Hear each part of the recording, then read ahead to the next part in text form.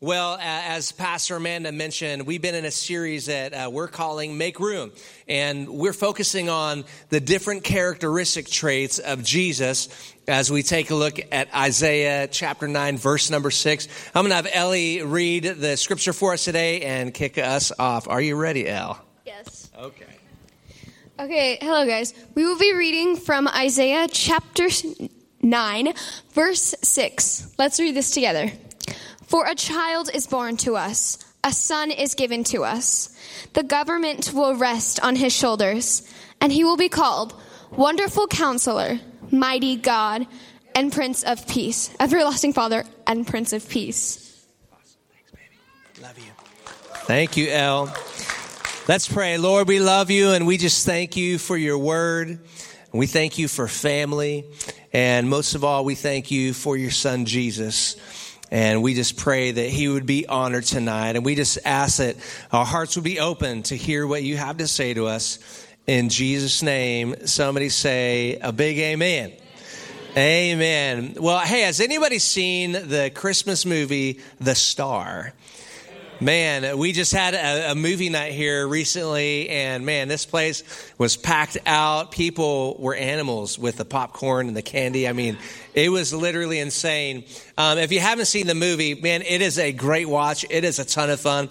Basically, the movie recounts the story of the angel coming to Joseph and Mary, and Joseph and Mary traveling on the instruction of Emperor Augustus, a journey to Bethlehem for the census. And of course, we all know Mary's pregnant, and so we also know that there's a couple wise men, and they head down there as well, and they're sent over there to look out for the king, and they're kind of on an undercover mission. At the same time, though, man, they're excited to see this king. And now the Bible doesn't really say this, but in the movie they travel by camel.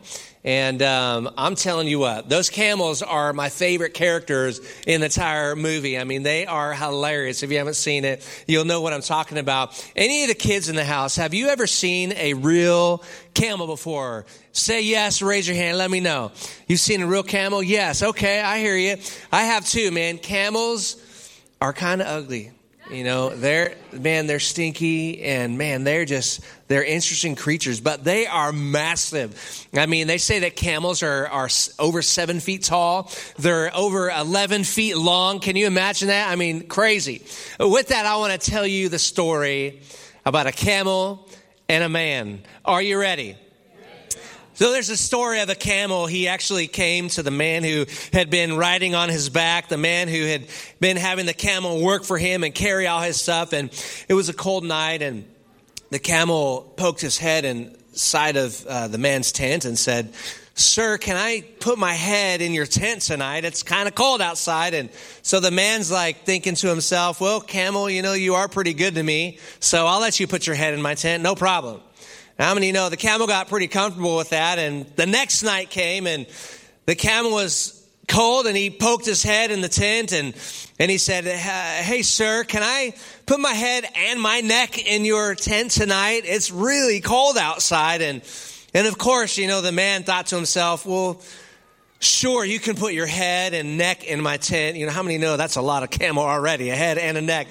And the third night, you know, the camel was just being kind of dramatic. You know, it was shivering, and it was really cold. And how many know a camel head and a neck all in the tent all at once with the man? There wasn't a lot of room, and the man was kind of getting annoyed. He's like, this camel's being so dramatic, and he's got his head in my tent, and he's got his neck in my tent. And so the camel says to the man, "Sir, it's really cold tonight. Can I put my head, my neck, and the rest of my body in the tent tonight?" And the man was really annoyed at this point, and he really didn't want the camel in his tent, but he wanted to get some sleep, so he just said, "Fine, you know, you can come on in." And so the camel makes the rest of his body into the tent, and it starts getting cozy, and he looked over at the man after he got comfortable, and he said, "You know, there's just not room in here for both of us. Can you go ahead and step outside the tent, because I'm having a hard time sleeping?" Somebody say, "Rude camel." Man, this camel, he was so rude. And, you know, here's the funny thing. For many people, Jesus has been forced outside of the tent while the world has moved in. And it's so easy for us sometimes, without even knowing it, to just let a little bit of this into our life and a little bit of that into our life. And before we know it, there's really no room for Jesus. The title of our message tonight is Making Room for the Prince of Peace. And I just want you to think about this question this evening. And the question is this, is there any room in your tent for the Prince of Peace? Is there any room in your life for the Prince of Peace? Now, I know that, of course, you don't walk around with a tent, sticking Jesus physically in it. But the Bible describes our bodies to be like a tent or like a temple of the Holy Spirit. And the question for us tonight is do we make room in our life for the Prince of Peace? There's two things briefly tonight that I want to share with you that I notice about this word peace as we talk about making room for the Prince of Peace. And the first thing I notice is this Christmas Eve, is I notice the reminder of peace. I love that every year built into our calendar, the whole entire U.S. stops and many people all around the world stop for this thing that we call Christmas, where we celebrate the birth of Christ. And it's built in to remind us of the peace of God every single year. And how many know that peace is not just a feeling, it's not just an experience, but it's actually a person. And the Bible gives Jesus the name Prince of Peace. And so tonight we're celebrating the birth of Jesus, the baby that was born in the manger. And we're celebrating the fact that he is our peace. Why does the Bible say Prince of Peace? Well, how many know that a prince has a special authority? They have authority to do things for the people in their kingdom that others do not. And Jesus, being the Prince of Peace, he's the only one that can bring peace to our life. Nobody else has the authority to deliver and bring peace to our world like the Prince of Peace. Scripture encourages us in Ephesians chapter 2, verse 14. It says this, "For Christ himself brought peace to us." And we need to be reminded tonight, and Scripture reminds us, and I love this reminder, is that it's Christ who allows us to experience peace in our world. I want to take a little peace assessment now. I just want you to know there's nothing scientific about this. It's just, my own little assessment, all right? Are you ready for a little peace assessment tonight? And it's just a simple yes or no. You don't have to answer out loud. This place was packed in the service before this, and there was like a ton of kids, and the kids went bonkers here. I don't imagine that happening tonight, but if you want to answer out loud like them, feel free. Here's the first question. The first question is this: do you experience peace daily? Yes or no? And I'm not talking about like where you just never have any stress in your life, in your days, but I'm talking about that you frequently experience peace in your everyday life. Second question is this: do you know how to find peace? When life is anxious, when things are difficult, do you know where to go to find peace? Yes or no? Good. Okay. You guys are, wow, this is a very transparent crowd. Everyone's like, yes, no, just kind of throwing your mail out there for everyone to hear. I love it. Third question. You might not want to answer this one out loud. I don't know. Do you harbor things in your heart that disturb your inner peace? Yes or no? Things like unforgiveness or bitterness. Because there's things that we can harbor that actually disturb the peace that God came to bring to us. Now, I don't know how you did on this assessment. Only you do. And I didn't do this to shame you or to make you feel bad about yourself. But yet I believe that the Holy Spirit wants to encourage us to assess ourselves so that we can understand how much we actually need him. And this is really just a mirror for us to help ourselves see how much we actually need Christ in our life. Because as humans, if you're a human being on this planet, you're going to quickly discover, if you have not, that there are days where it's hard to find peace. And Jesus in his kindness is saying, hey, I'm here. I want to be your peace. We're talking about making room for the Prince of Peace. And the second and last thing I want to mention tonight as I think about the Prince of Peace is this, as I think about the results of peace. God wants to draw our attention to what can happen in our life when we actually make room for the Prince of Peace. In fact, the results of peace, they're absolutely beautiful. in fact, in this moment right now, you're probably having a very peaceful evening. You walked in and peace had some incredible results on your life, and it came in the form of love as you walked in the building, and just joyfulness and gratefulness that, your mom and dad came with you tonight, or maybe your kids from out of town, the family just gathered and you're in church together. Maybe you experienced peace while we were worshiping and singing Christmas songs and lighting candles tonight. Here's exactly the thing that we're experiencing on an emotional level when we experience peace, is that there's a sense of safety. You feel like, hey, everything's okay. There's a sense of wholeness and calmness and sanity. How many know that sometimes during the holidays, it's hard to find sanity, but when you have peace on board, you can find sanity.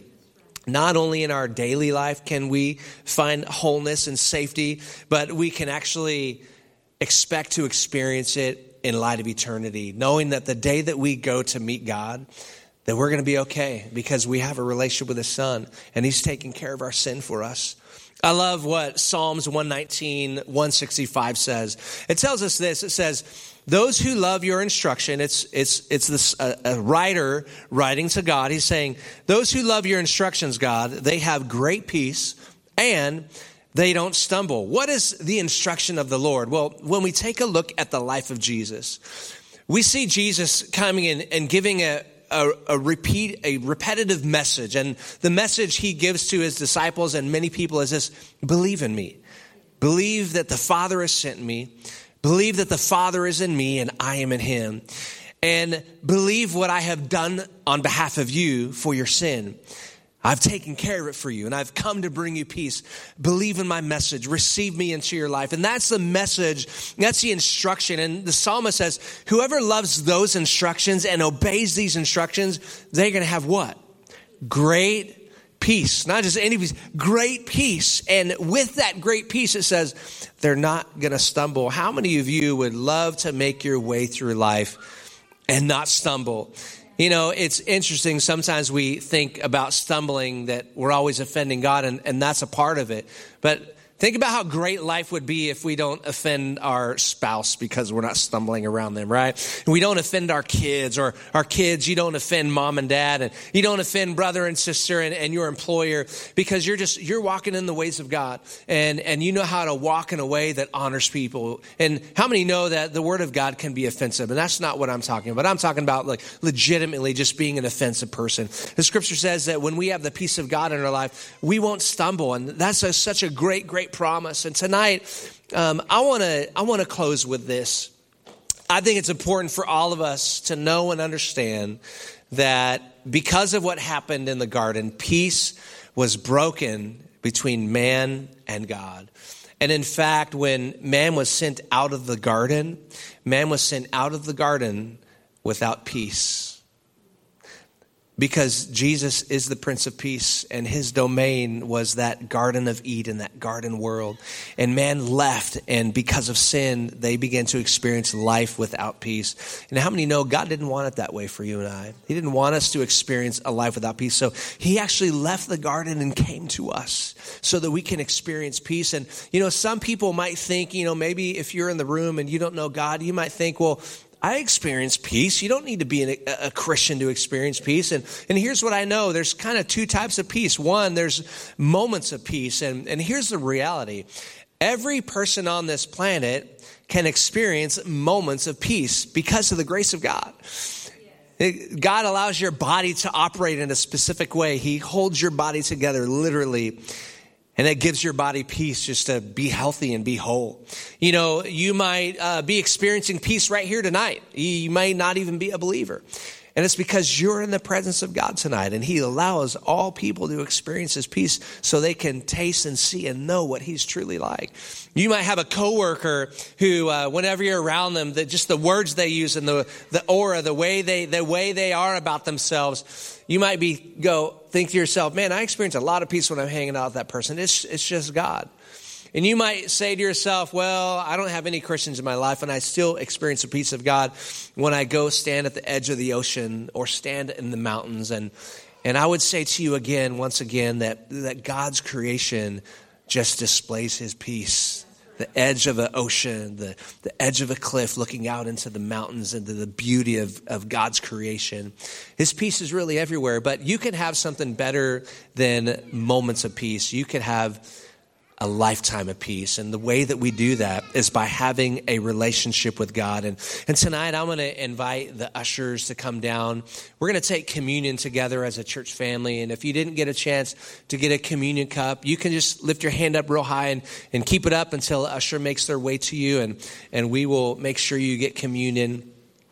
But tonight as we take communion together, I want to give an invitation and an opportunity for everybody in this room to know Jesus as your personal Lord and Savior. You know, I don't know how 2023 has been for you, but if you're anything like me, you've been assessing the year as it's coming to a close, and you've been looking at your life, and you've been considering the things that have gone well, and you've been considering the things that haven't gone well, the things that you would like to go better, the things that you would like to go different. Some of you may have had a lot of grief this year. Some of you may have had a lot of difficulty at your job or with a family member. And here's what I want you to know is that 2023 doesn't have to end with you saying, it's been a really hard year. It can end with you saying, I welcome the Prince of Peace into my life. And it was a hard year, but I ended the year in peace. I ended the year strong with Christ at the center of my life. And you might be a believer in the room, and maybe you have lost sight of God. He hasn't lost sight of you. He knows exactly where you're at. But maybe you've lost sight of him, and you're not ending the year well. But tonight, let's just make a commitment as a church family and as extended family members and friends that we're going to end the year with Jesus at the center of our life, that we're going to make room for him. So with that, I'm going to invite everyone to bow their heads and close your eyes. If you have not made room for Jesus in your life as your personal Lord and Savior, and tonight you would like to do that, the Bible says that it is by grace that we have been saved through faith. And Jesus has made known his message to you today. And perhaps this is probably not the first time that you've heard it, that he died on the cross for your sins, and he loves you radically, and he wants to forgive you. And he just asks that you make room in your life for him. And tonight, if you want to do that and you want to make room and ask him to be your personal Lord and Savior, I just want to invite you briefly just to slip your hand up and just slip it down long enough so that I could see it, saying, I want to make room for Jesus. I want to bring him on board to my life. Anybody like that in the room? I see a hand over here to my right. Anybody else? I want to make Jesus a personal Lord and Savior of mine. In the back, thank you so much. Anybody else? I just want to make Jesus, I want to make room for him. Thank you over here to the side. I want to make room for him. I want him to be the Lord and Savior of my life. Anybody else in the room? I want us to say a prayer together as a family, and I'm going to invite everybody to repeat after me so that these 3 or 4 do not have to pray this prayer on their own. And many of these who raised their hands were kids, and I love seeing that. How many of you just wish that you knew Jesus at an early age? And so let's repeat this prayer. Let's say, Dear God, I thank you for your son Jesus, that he was born and he lived a perfect life, but he paid the penalty for my sin, and he died on the cross for me and for the world. And today I receive him as my personal Lord and Savior. I want to thank you, Jesus, that you've made me your child. In your name, amen. Hey, let's thank the Lord together for these that raised their hand, these that welcome Jesus into their life. We're so grateful for what he's done. We're just going to take a few moments and end this service with a song and worship together. Oh, communion. My goodness. Man, it's hard being up here sometimes, guys. There's a lot of responsibility. Thank you. Thank you for being so nice to me on that. We can all open our communion, our elements, and let's take the bread. Colossians tells us that Jesus came in the form of a man and represented everything about the Father, and that he died on the cross so that we could have peace with God. And so his body was broken for our forgiveness, emotionally, physically, and spiritually. And with that, let's take the bread together.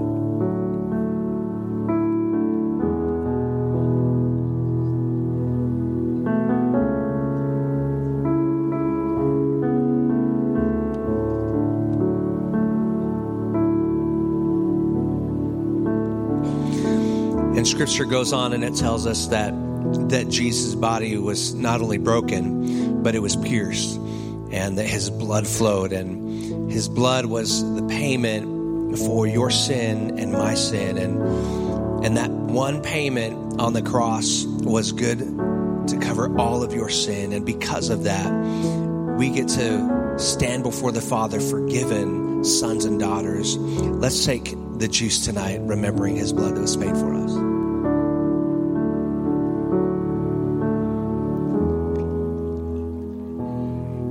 Jesus, we thank you for the cross. We thank you for your